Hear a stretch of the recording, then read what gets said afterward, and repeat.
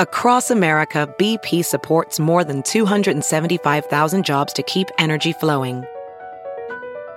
Jobs like building grid-scale solar energy in Ohio and producing gas with fewer operational emissions in Texas.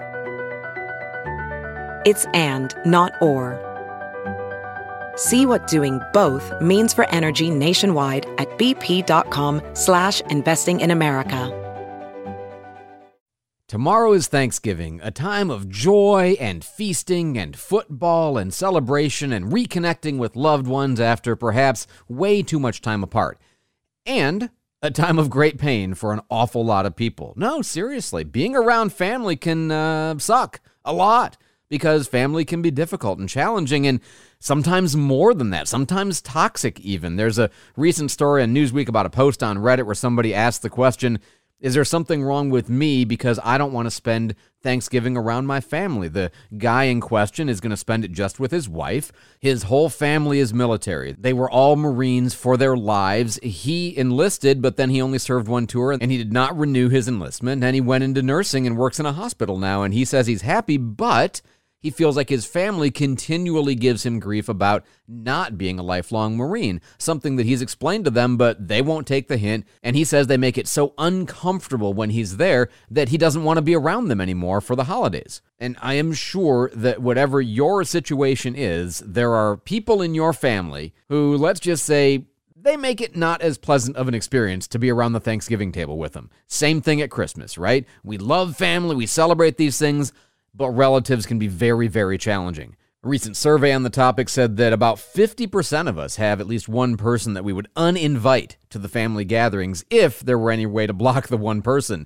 It has to do with family issues. It can be personalities. It can be political viewpoints, values that don't line up, alcohol. You know, somebody's a drunk and that's a problem. When they start drinking, they start talking, that becomes an issue. But let me give you a little different perspective on this. It is certainly true that there are some family relationships that are so bad, so hostile, so oppressive and abusive that you really need to not be with those people. I understand that. There are limits. But in general, you should be with family, if you can.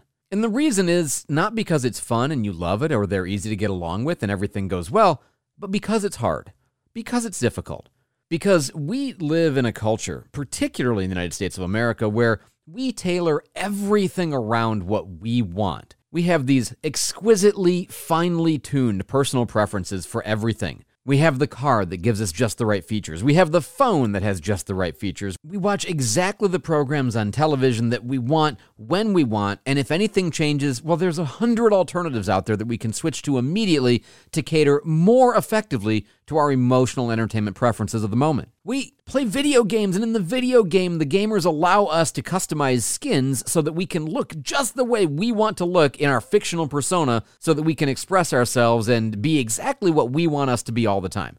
This is not a particularly healthy thing, and it shows up the worst when we're talking about relationships. The ability to get along with people who don't just mirror us back to us, that's easy, but people who don't mirror us and who challenge us and who frustrate and irritate us, that's opportunity for growth. And again, because we tend to live in a society where everything is so voluntary, the people that we follow on social media, the people that we hang out with, everything is about how we react to it and whether we want to be a part of it. I'm a big advocate of the value of involuntary relationships. Because involuntary relationships, say coworkers, okay, offer you a great opportunity to learn and grow and deal with friction and solve it and pray for people and be patient and tolerant. You know, important social virtues, right? Look, we are not all naturally tuned in to forbearance and forgiveness. If we were, Jesus wouldn't have needed to say, hey, love your neighbor as yourselves, because we all just would be. No, we need that growth. We need that opportunity. It's one of the reasons why, for example, marriage works.